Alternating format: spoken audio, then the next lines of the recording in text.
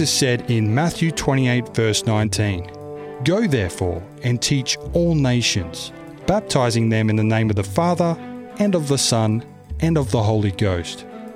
Welcome to Go Teach All Nations, bringing you Christ's teachings through Australian and international speakers.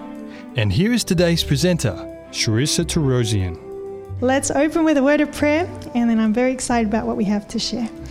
Our loving Father in heaven, Lord, we praise you that we can be here today to worship you. And as we begin studying the Bible together just now, we want to invite the Holy Spirit to speak to our hearts. Please, Lord, please speak through me this morning. May this message be for us today. May Jesus be lifted up, and may you encourage our faith. And this we ask in the name of Jesus. Amen. For the longest time, Israel had been journeying to the promised land, and now at last, by God's grace, they were finally on its borders again. But there was just one city that was in front of them, and it barred their way into Canaan. This massive fortress of Jericho, it stood astride the promised land, like the entrance to the promised land, between Israel and all that God had promised them. Since the time of Abraham, this particular city had been growing not only in size as a fortification, but Jericho had been growing also in wickedness. We understand from history and we understand from the Bible that it was filled with every kind of immorality that you could think of. They were cruel to their children. They would offer them as burnt sacrifices to their pagan gods. It was occultic. This city was a city that Satan was going to use to try to discourage God's people from entering their promised possession. And barely novices in the art of war, Israel had never encountered a city like this before, and Joshua knew it. He knew they would need help, and so that's where we pick up our story today in the book of Joshua. Come with me to Joshua chapter 5. Joshua chapter 5, and notice what the Bible says here in verse 13. Joshua chapter 5, verse 13. It says, "And it came to pass, when Joshua was by Jericho, that he lifted his eyes and looked, and behold, a man stood opposite him with his sword drawn in his hand. And Joshua went to him and said to him, 'Are you for us or for our adversaries?'" Friends, the Bible tells us that one day Joshua, he withdraws from the camp of Israel to have a sweet hour of prayer. Actually, that's from the spirit of prophecy. She says he came aside to pray and to meditate when suddenly he's startled as he looks up and he sees a mighty warrior standing in front of him.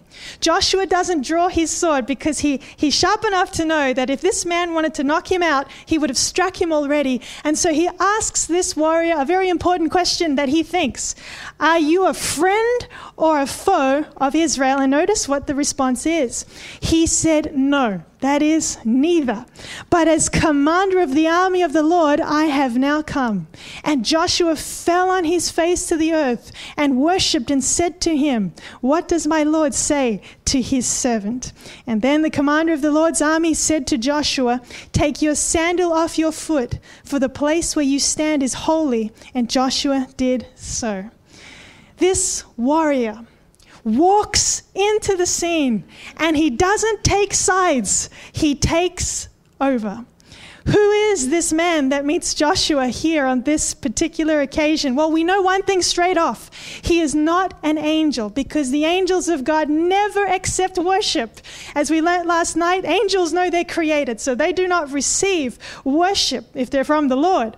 But the second thing that gives him away is this warrior instructs Joshua to take off his shoes. And we've heard that somewhere before. In fact, Precious took us back to the story of Moses. When Moses was at the burning bush, God spoke to him and God said, "Remove your shoes."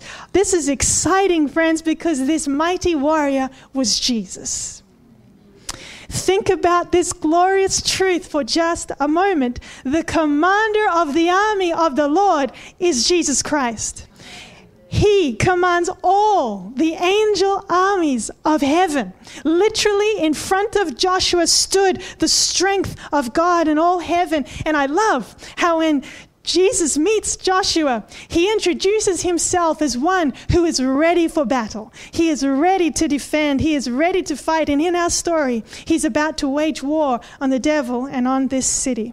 Undone and completely overcome by this realization, the Bible tells us Joshua, he formally introduced in this book as the servant of Moses. Now Joshua assumes the posture of a servant and he falls down and bows low at the feet of Jesus. Did you realize, as I do when I read this, that we must first be overcome by the majesty and the glory and holiness and lovingness of God before we can overcome? The battle of Jericho that Joshua fought, it was actually fought right here. You see, the real obstacle for Jericho, as it is for all of us, it actually wasn't the walls. For Joshua, the real battle was in surrendering his heart to be the servant of the Lord. And that is so true. You know from history, Alexander the Great, we're told, he conquered the whole of the then known world by the ripe old age of 30. But he died at 32, a slave to himself because he conquered everyone else, but he could not conquer himself. He died a slave to alcohol. And Joshua, in his conversation with the commander of the Lord's army, he realizes the question, are you with us or against us? That is not the important one. The important one was this, am I with him? Jesus had been longing to bring his people to this promised land. And now at last, here was Joshua on its borders, ready and willing to do his will. Jesus was excited. And mark this, friends, that when we obey God, we enable him to work closely with us and for us. Notice what it says now in chapter 6. Now Jericho was securely shut up because of the children of Israel. None went out and none came in. And the Lord said to Joshua, see, I have given Jericho into your hand, its king, and the mighty men of valor. Paused. Do you like how God wraps his gifts? He says to Joshua, here, I'm giving you this city. It's yours. Take it. And Joshua looks, and it still remains a tight fortress that looks like needs overcoming. Friends, God was inviting Joshua to look at the obstacle in front of him through his eyes, to see what he sees. You see, in order for us to be victorious, we must see things the way God sees them. And how do we do this? Where does this 2020 vision come from? Oh, we look at the life of Joshua and we see it right here. Number one, it comes from being in God's presence as Joshua was. You see, when we know the commander of the armies of the Lord, and when we're in his presence, then because he lives, we can face tomorrow. It also comes from submitting to God's purpose. As Joshua did. You see, when you know the commander of the army of the Lord, if he says go, you go, because you know he loves and cares for you. And you'll want to meditate on his word to you because you know who he is. It comes from being in his presence. It comes from submitting to his purpose. And number three, it comes from believing what God says. When you accept the commander of the army of the Lord as your commander too, then his promises will spur you on to great exploits for his kingdom. God knew what Joshua may not have fully realized. God knew the reason this city was so tightly shut up was because the people inside of it were terrified of the children of Israel. In fact, they had heard about how this people had apparently crossed the Red Sea, walked on dry ground. God was with this people. Maybe even the prophetic words of Balaam had reached their ears, how Balaam had prophesied. He didn't want to say this, but he said it under the influence of the Holy Spirit. He said, the shout of a king is among this people. And Jericho knew it, and they were terrified. Notice what it says, verse 3. God continues. He says, you shall march around the city, all you men of war. You shall go all around the city once. This you shall do 6 days. And 7 priests shall bear 7 trumpets of ram's horns before the ark. But the 7th day you shall march around the city 7 times, and the priests shall blow the trumpets. And it shall come to pass, when they make a long blast with the ram's horn, and when you hear the sound of the trumpet, that all the people shall shout with a great shout. Then the wall of the city will fall down flat, and the people shall go up every man straight before him. I don't know about you, but as I read this, these instructions read to me more like a religious ritual than a battle plan. Imagine for a moment that you're an Israelite soldier, and imagine you have little experience. That's the case for you, but you are on the borders of this promised land, and entering into this place is your dream come true. This is the land flowing with so good and honey. This is the land whose clusters of grapes are so large it takes 2 men just to carry 1 cluster. This is the land whose inhabitants made your parents feel like grasshoppers, but you're the next generation, a new generation. And although you're not battle tested, you are battle worthy. And so you huddle together with all the thousands in Israel, your closest buddies, ready to receive your marching orders from General Joshua, who gets them straight from God. And what does he say? As you wait to hear it, you're thinking in your heart, I hope I've got what it takes to conquer this. I've not done this before. What am I going to do? And as you listen to what Joshua says, he tells you that all God wants you to do is to march around the city and then eventually shout. And you think to yourself, this is not beyond me. I can do this. I am good at walking in circles. I have been walking in circles for 40 years. But even so, from a human point of view, this would have been useless. It sounds useless to do this. I mean, imagine any of us walking up to the Great Wall of China and expecting it to fall if we shout. And notice how quietly this was supposed to be done in verse 10. Joshua had commanded the people, saying, "You shall not shout or make any noise with your voice, nor shall a word proceed out of your mouth until the day I say to you, shout. Then you shall shout." God's battle plan wasn't in any military manual of the day, but God's ways are not man's ways. And even though they're not our ways, they're always right. And often his ways will stain our pride. And so we imagine further. On that first day, as we marched around the city of Jericho, day 1, not a sound but the steady tread of feet in marching order can be heard, and the peal of trumpet blasts echoes throughout the hills and in the streets of Jericho. And when the circuit on day 1 is finished, you come back to the camp that night. You lie down at night after having inspected every inch and of that long, strong wall that stretched way up high into the sky. And all you can do that night when you put your head to the pillow is count bricks and dream of walls. But it doesn't matter, because you know that you're doing what God told you to do. Notice what happens. Day 2, verse 12. And Joshua rose early in the morning, and the priests took up the ark of the Lord. Day 2 comes. And I love how nothing escapes God's notice here. The Bible says he wakes up early to do the will of God, and he does the same thing. He is eager to do it all over again. Again they march. Again they come back, nothing happens. Day 3, again they march, and nothing happens. Day 4, again they march, and nothing happens. I admire the persistency of this congregation. This was different to the one that had perished in the wilderness. For 6 days they marched without a murmur of wasted time or even the slightest sign of success. You see, they weren't marching to get their steps up.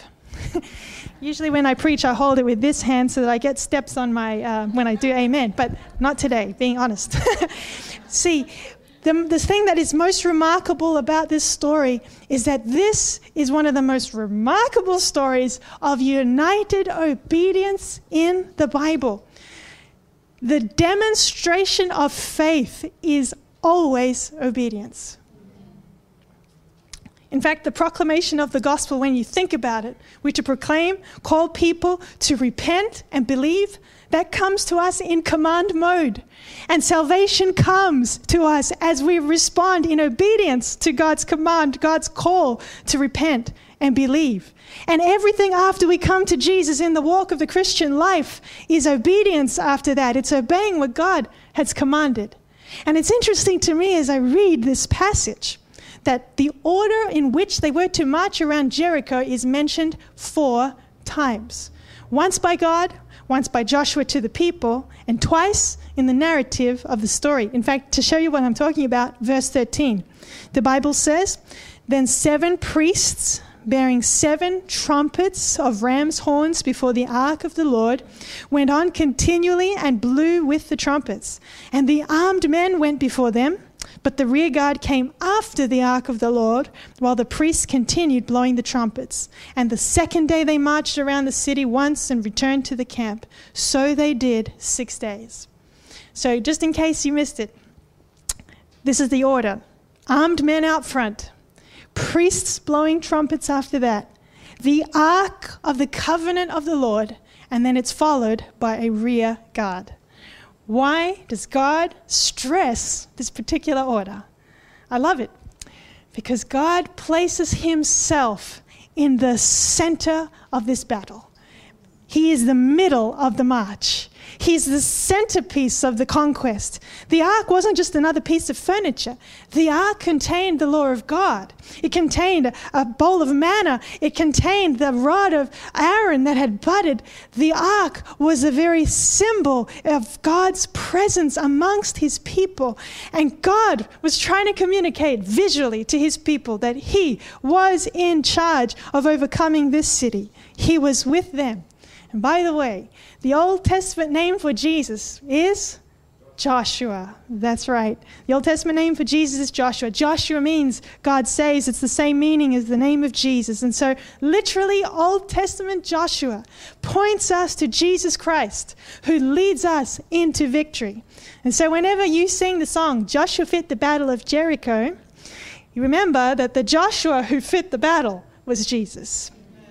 Well, 40 years prior to this moment, Israel had been defeated by the very sight of these walls. As we march through life, we see walls. And we're good at seeing walls. I know I am. What walls are you staring at today? Sometimes we face problems in life, and the more we look at them, the bigger they get.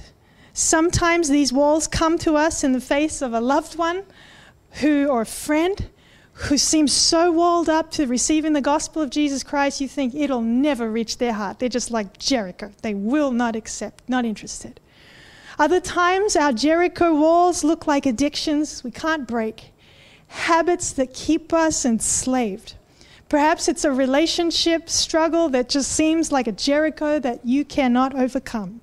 Financial struggles, maybe and often, in the form of a health crisis. These walls come up in our lives. These problems are our Jericho walls, and the more we study them, the more we stare at them, the bigger they get, and the more complex they grow. Remember, studying walls will always send us back in defeat. But if we look to Jesus, if we focus on him, if we stay in Christ, then we shall overcome them. Because there is no weapon that is fashioned against him that can prosper. The battle belongs to him. And so, friend, I don't know what walls you're facing this morning. But if you're facing a Jericho today, remember what God has done for you in the past. This is what the Israelites had to do. Remind themselves of God's deliverance in the past. Has he ever let you down? No. He's always come through for you, and he won't let you down now. Allow God to remove anything from your life that's going to hinder his work in your life or bring dishonor to his name. And friend, pray. Pray, pray, pray. Because when we pray, we are reminded in prayer that God is bigger than those walls. And if when you get off your knees, the walls still look bigger than God, get back on your knees and stay there until God is bigger than the walls. Someone once said, men may spurn our appeals, reject our message, oppose our arguments, but they are helpless against our prayers. in the office this past week. I was speaking with someone whose husband is an unbeliever. And she said these words, and I thought I admired her courage. She said, I'm praying, his mum's praying, he doesn't stand a chance. I think of a couple who we saw in this very font in this church, Joan and Tommy Sims. They got baptized. Well, he was baptized at the age 90. Was it 91? 90. Joan had prayed for him for 70 years before he gave his heart to the Lord in baptism. So pray. Walls come down, and we pray them down as we pray. And then we need to grow up. We need to do what's right. You see, this generation had grown up. They'd learnt from the previous generation. They learnt from their mistakes, and they weren't going to make them. And they chose to surrender to the commander of the army of the Lord. We can trust him. His promises are like bank checks. We just have to cash them in and then march. This is how we overcome. By daily looking to Jesus, we overcome. And I think the more that these people circled that city as they marched around it, the more and more convinced they became that they could not conquer Jericho, but God would have to give it to them. So we read verse 15. But it came to pass on the 7th day that they rose early about the dawning of the day and marched around the city 7 times in the same manner. On that day they marched around the city 7 times. There was no sleeping in on the 7th day. Just say that. Just let that sit. They had a long 10,000 plus step journey ahead of them, and they wanted to do it. They were eager to do it. In fact, the Holy Spirit includes it twice in Scripture. They were going to march 7 times. And Mrs. White, she talks about this, and I love how she describes it. It's like a movie as you read it. She says, the watchers on the walls looked with rising fear as the first circuit ended. And then there followed a second, then a third, a fourth, a fifth, a sixth. And notice verse 16. And the 7th time it happened, when the priests blew the trumpets, that Joshua said to the people, shout, for the Lord has given you the city. Now the city shall be doomed by the Lord to destruction, and all who are in it. Only Rahab the harlot shall live, she and all who are with her in the house, because she hid the messengers that were sent. As Joshua gives the command to shout, as he gives instructions concerning the destruction of this wicked city, he remembers the report of the spies. And he remembers how in this wicked city, in its strongest part, the walls, was a harlot living in an apartment in the wall of Jericho who had heard about God and believed in him. There should have been a louder amen to that. This is amazing. When sin is at its strongest, their grace superabounds. Verse 20, the Bible says, so the people shouted when the priests blew the trumpets, and it happened. When the people heard the sound of the trumpet, and the people shouted with a great shout, that the wall fell down flat. Then the people went up into the city, every man straight before him, and they took the city. Let me read it to you from Spirit of Prophecy, like the movie I told you it sounds. Suddenly the vast army halts. The trumpets break forth in a blast that shakes the very earth.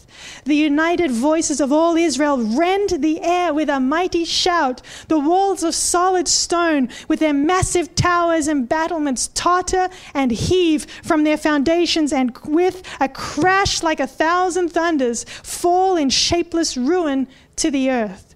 The inhabitants and the army of the enemy, paralyzed with terror and amazement, offer no resistance, and Israel marches in and takes captive the mighty city of Jericho. Amazing victory. And we read it all summarized in one verse in Hebrews chapter 11, verse 30. The Bible says, by faith the walls of Jericho fell down after they were encircled for 7 days. Faith is the victory. I like what the girls said here this morning. They said that's what their take-home moment was from last night, and that can be the take-home today too. Faith is the victory. And had the Israelites stopped just one round short of what God had called them to do, perhaps marched around it 5 times and said, this is too much, we've had enough. They would have missed out and forfeited the victory that God was giving to them. The amazing thing about this battle is that it wasn't a battle. God did it all. He could have said to the children, sit tight, don't do anything, just step back, watch me, I'm just going to blow this thing over and you can walk in. But as I read it, I realize that when we cling to God's promises, it doesn't equal doing nothing. It means diligently preparing for God to fulfill His word. It means careful discipline. It means patient repetition. It means bold rejoicing when God gives you the call to do it. It means complete obedience. And it means intentional compassion. Faith is active. It's only alive if it moves. Amen. Verse 23. And the young men who had been spies went in and brought out Rahab, her father, her mother, her brothers, and all that she had. So they brought out all her relatives and left them outside the camp of Israel. Actually, when I read it, I think of them as like Bible workers going out to bring out someone from this city that was doomed to destruction. Germany actually conducted an excavation of the ancient ruins of Babylon, a German excavation team. And they discovered that the whole wall had fallen down, except for one small portion of it that appeared to have stood, even though everything else fell. When the walls of Jericho fell, the house of Rahab stood. And it's a beautiful story. In fact, the Bible doesn't try to cover up this woman's sordid past. 5 times we are told that she was a harlot. You know, Hollywood has glamorized prostitution so that it doesn't seem ugly to us anymore. But sexual sin will always leave a deep scar on the soul. And I am sure that as Rahab lived her life, she had thought and given up any hope of ever turning her life around. But praise God, He had other plans for her. You see, God saves from the guttermost to the uttermost all who come to Him. Her faith, when she heard about the God who was with Israel, when she heard about what this people were doing because of God being with them, the Bible tells us she believed. Her faith caused her to welcome the spies into her home, to send them off safely when they were coming for them to try and catch them. She hung a scarlet cord in her window, and she chose to stake her entire future on the hope that God would do the impossible. And it's interesting because Rahab was not the only person in Jericho who believed God was with them. In fact, others did too. In fact, this was the reason why the whole city was shut up and locked up, because they knew that God was with this people and they were scared of them. But here's the thing. They heard the same things. They knew the same things, but they did nothing about it. Only Rahab responded. You and I are not saved by sitting on a fence. As Pastor Gary Blanchard would tell us, he'd say, the devil owns the fence. You can't sit on it. We mightn't be a harlot here today, but there is no safety in hearing God's word and doing nothing. God calls for you and I to live the gospel. God wants for you and I to be a Nike church that just does it for Jesus. Amen? God didn't just save Rahab. The Bible goes on to tell us that after He saved her from destruction, she fell in love with the son of a leader of the tribe of Judah. And they had a son named Boaz. And Boaz grew up and he fell in love with a woman named Ruth. And they had a son and they named him Obed. And Obed, he had a love story too. And he had a son named Jesse. And Jesse had a son named David, who became king of Israel.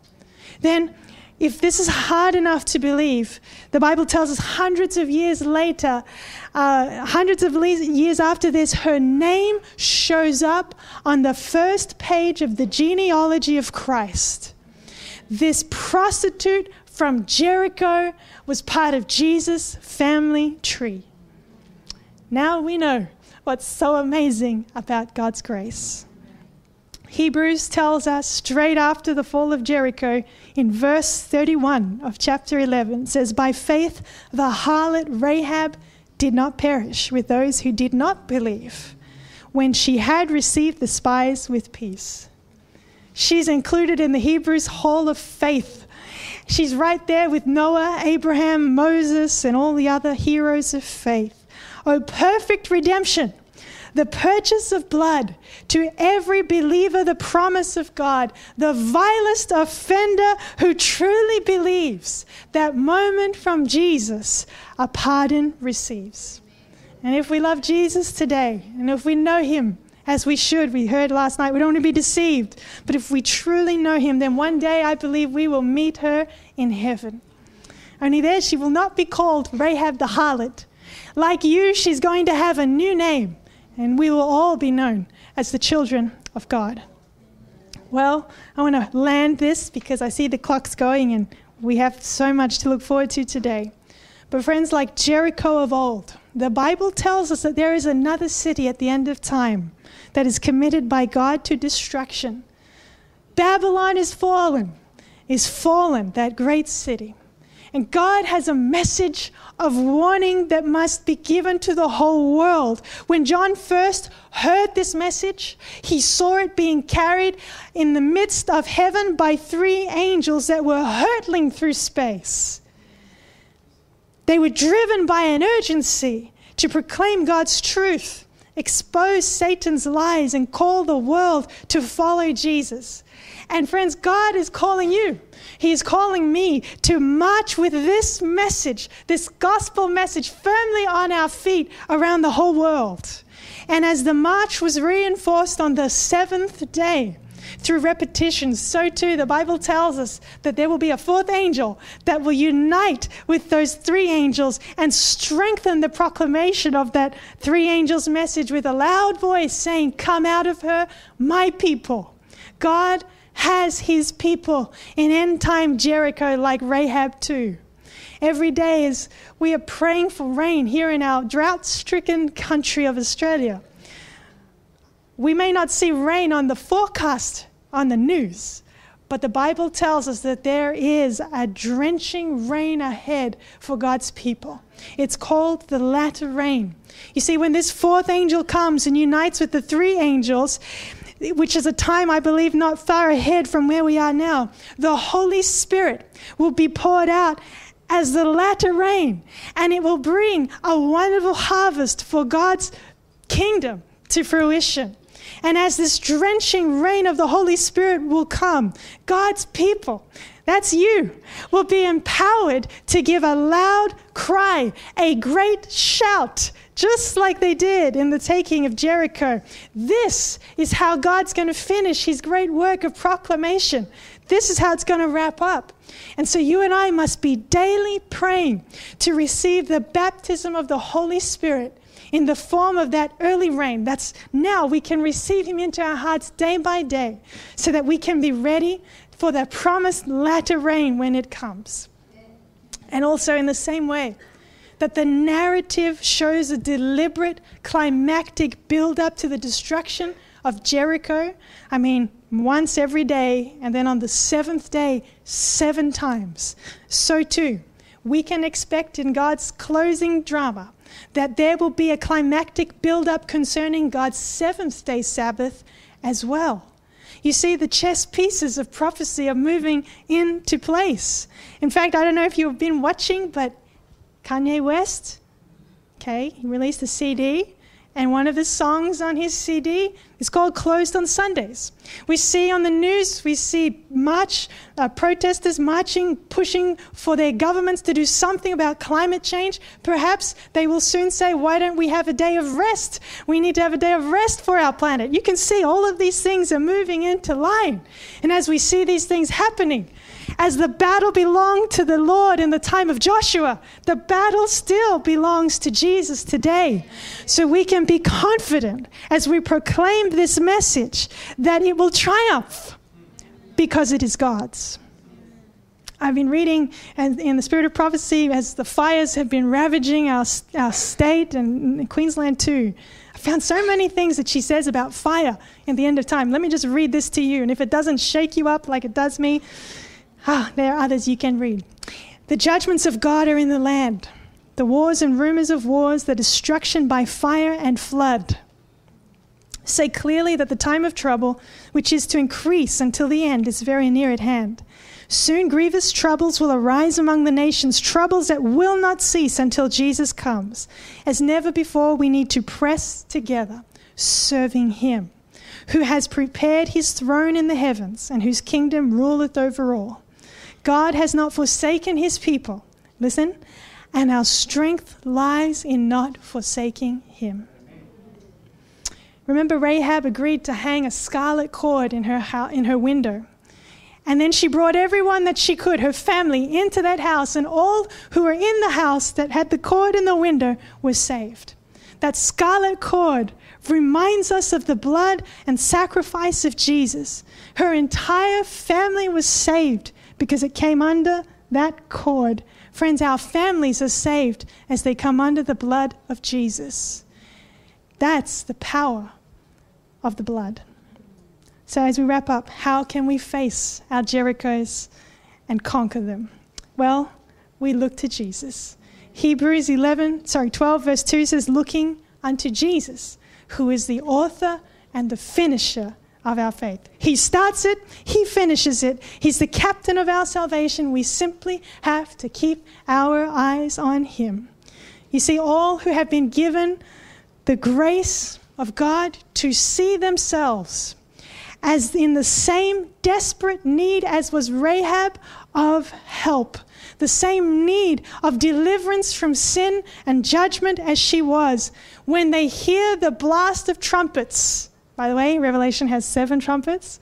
When they hear the blast of trumpets, they will not be scared and see them as a sign of impending judgment upon them, but they will be excited because they sound the coming of one who brings rescue. All of our sins, like Rahab's, are as scarlet. But Jesus, who is the better Joshua, he has come. He has borne my shame on a cross so that the crimson stains of sin in my life can be washed out fully by his blood. I know no better detergent than the blood of Jesus.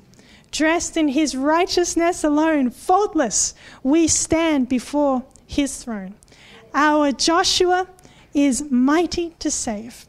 And I believe that God is looking for a Joshua generation who will see the Jerichos ahead as he sees them. They're born again. They have committed their lives to Jesus. They've been baptized. They've given all to him. And now they want to stay close to him through the word and through prayer. They're going to submit to God's purposes for their life. They're going to believe that he is able to overcome every Jericho that may threaten their entrance into the promised land. There was a story about a little boy who loved to read. And he signed up to receive by mail a country and western series of books. It would send them one out at a time. And he loved this series of books because in this series of books was the story of Sheriff Brown. And he loved Sheriff Brown. He was the kind of role model that every boy just wanted to be like when they grew up. Sheriff Brown was strong and he would put the baddies in jail, but he was always kind and he had a good character. Well, one day the next book in the series arrived in the mail. He went to it, he opened it, he ripped it. It was so exciting, ripped it open, read it. And as he started to read, he started to become afraid because as he read this story, there was a new villain in the story. And this villain seemed to be attacking Sheriff Brown when he least expected it. It looked like Sheriff Brown was going to be killed at one spot. And so he closed the book and he decided, I'm not going to read it because he was too afraid of what was going to happen. A few days after that, his mother was doing something in the house and she heard him shout, "If you only knew what I knew." And so she put her things down and she came into the room and she said, "What are you saying that for?" And he said, "Mom, you remember how I thought Sheriff Brown was about to be killed by that bad guy? Well, today I decided that I would go to the back of the book and I'd read the last chapter." And so, Mom, I went to the back of the book and Sheriff Brown won. And so now I'm reading back from where I started off, where I left off. And Mom, every time I see this bad guy doing all of this stuff, I just can't help but think, if he only knew what I knew. When we read the back of the book, God wins the battle. At the back of the book, he wins. And because he will win, if we're on his side, we will win as well. It's a bit like if you watch the sports, like rugby, like some people. And when you watch, even though you are not on the team, when this team gets a try, you think you've got a try. You're as happy as though you got the try. But you didn't get the try. The team got the try. But you feel like you win with them. And it's the same with God. When he wins, if we're with him, we will win as well. So friend, what is your Jericho? To Israel, Jericho was a pagan city of unbelief, a strategic city of importance, and a place of human impossibility. Maybe your Jericho is a person who seems so shut up to the gospel of Jesus. Maybe your Jericho is a habit. Maybe it's something else that you can't break. I want to invite you today to surrender your Jericho to Jesus. He excels in doing the undoable. Jesus assures us that not even the gates of death can prevail against his people. You see, through Christ, every massive wall that seems to prevent you from the promised land can become a stepping stone over which you can climb. When Jesus comes, and we know he is coming soon, he's coming back as a victorious warrior, a triumphant warrior. There will be a trumpet sound when he comes. The dead in Christ are going to wake up when they hear the call of the life giver. The same head that wore the crown of thorns will be wearing a royal crown. Kanye West may not have everything right, but he got the title of his CD right. Jesus is King. He is the King of Kings, and he will come back in all his power and all his glory. As I close off, this is my literal last thing to say. Testimonies, Volume 4, page 164. God works mightily for a faithful people who obey his word. Without questioning or doubt, the majesty of heaven with his army of angels leveled the walls of Jericho without human aid. The armed warriors of Israel had no cause for glory in their achievements. All was done through the power of God. Let the people give up self and the desire to work after their own plans. Let them humbly submit to the divine will, and God will revive their strength and bring freedom and victory to his children. Has the message made sense? If the message has made sense, and you say, Lord, there's a Jericho in my life, I've identified it, and now I want to give it to you. Would you bow your heads as we pray, and I'll give you that moment in prayer to do just that. Dear Lord, thank you that you are the better Joshua. And whatever Jerichos we may face, you're the one who will fight them, and you're the one who will give us victory. As we bow our heads now, Lord, we've become very aware that the Jerichos we face, perhaps we've been looking at the walls too long. We look to you, and we ask you, Lord, to give us strength to trust you day by day, knowing that you will bring the victory. You will overcome. And so, Lord, we give you all the honor and praise.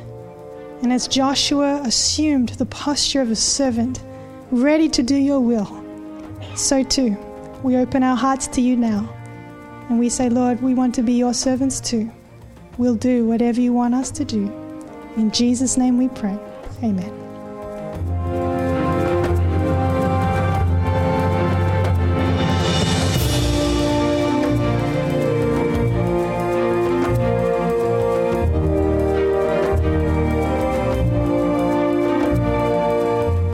This message was made available by the Waitara Seventh-day Adventist Church.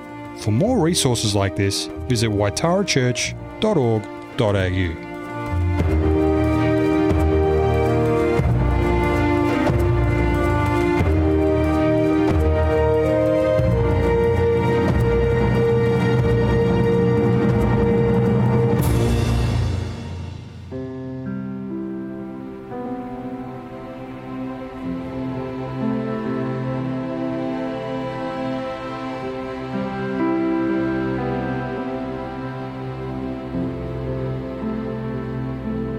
Fountain View Academy is now going to sing He Leadeth Me.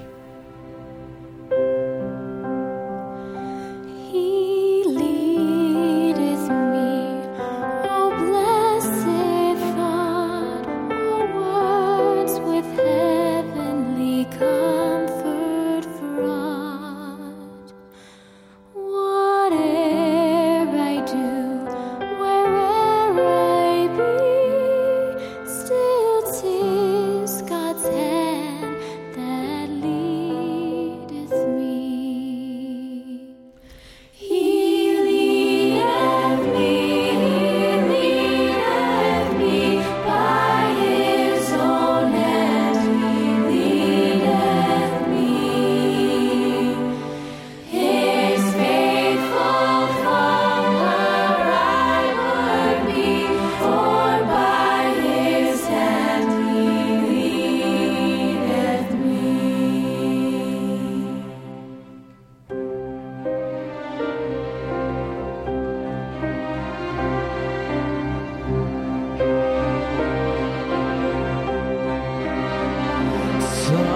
Sometimes mid scenes of deepest gloom, sometimes where Eden's bowers bloom, by water still or troubled sea, still 'tis His hand that leadeth me.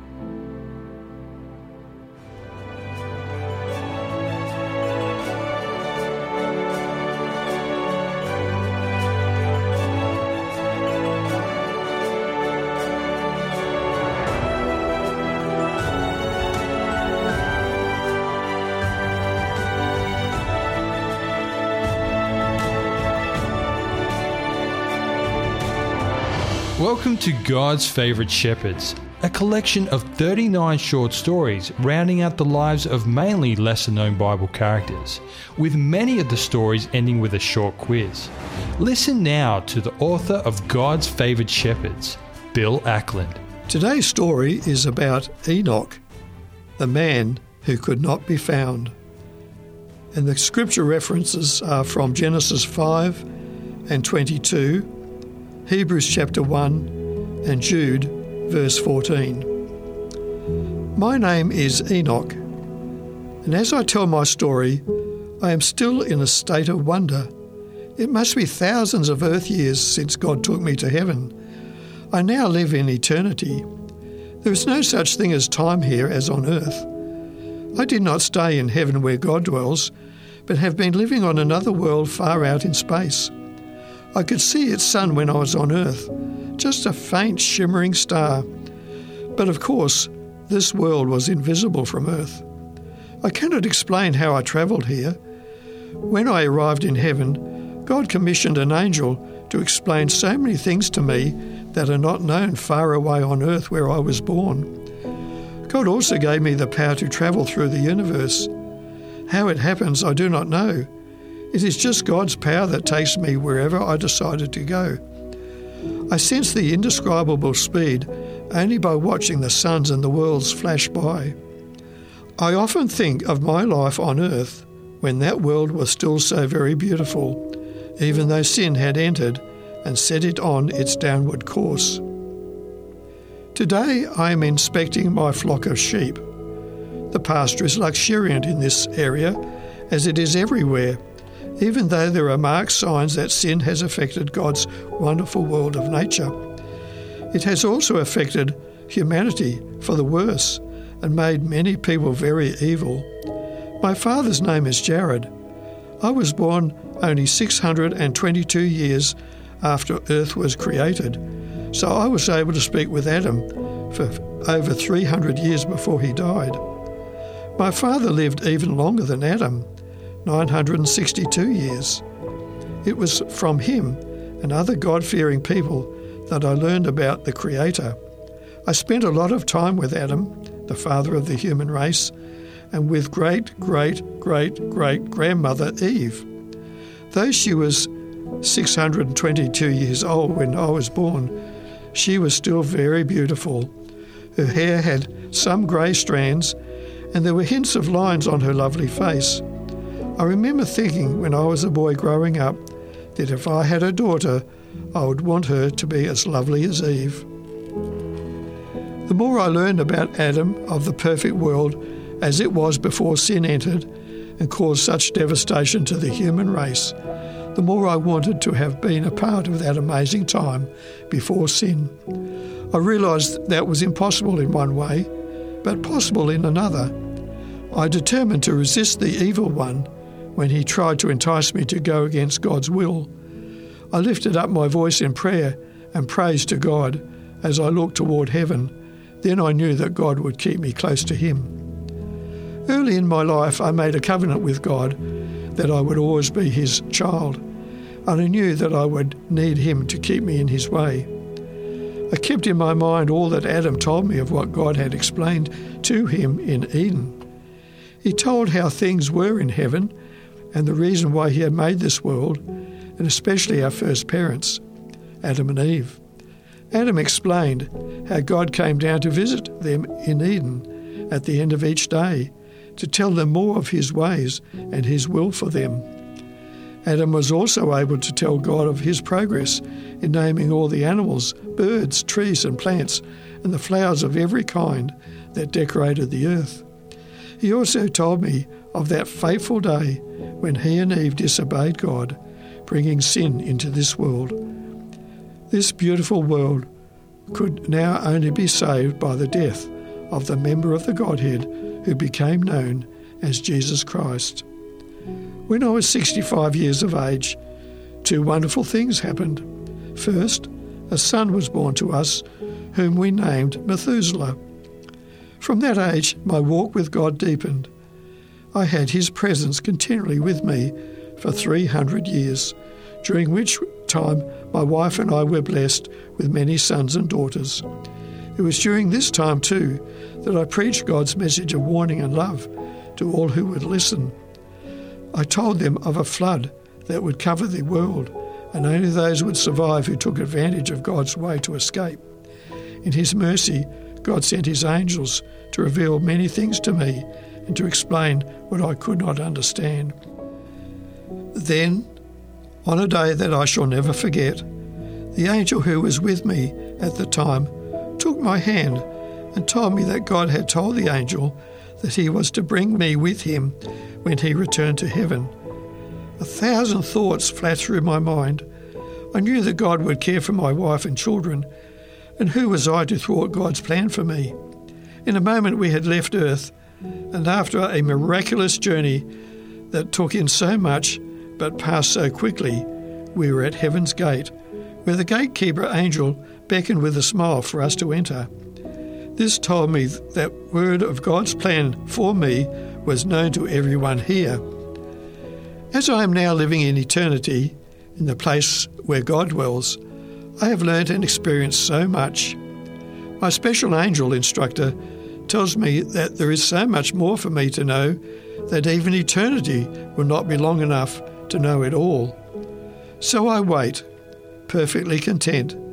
I wait for the time when Earth's history will be wound up. The reign of sin will be ended, and I will see my family again. Since God took me to His heavenly world, I have realised more fully that my decision to walk closely with Him was the best decision I ever made.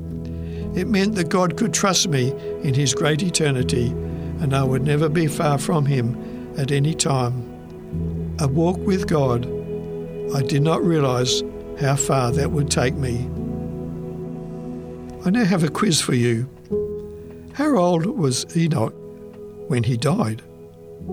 Did Enoch live during Adam's lifetime?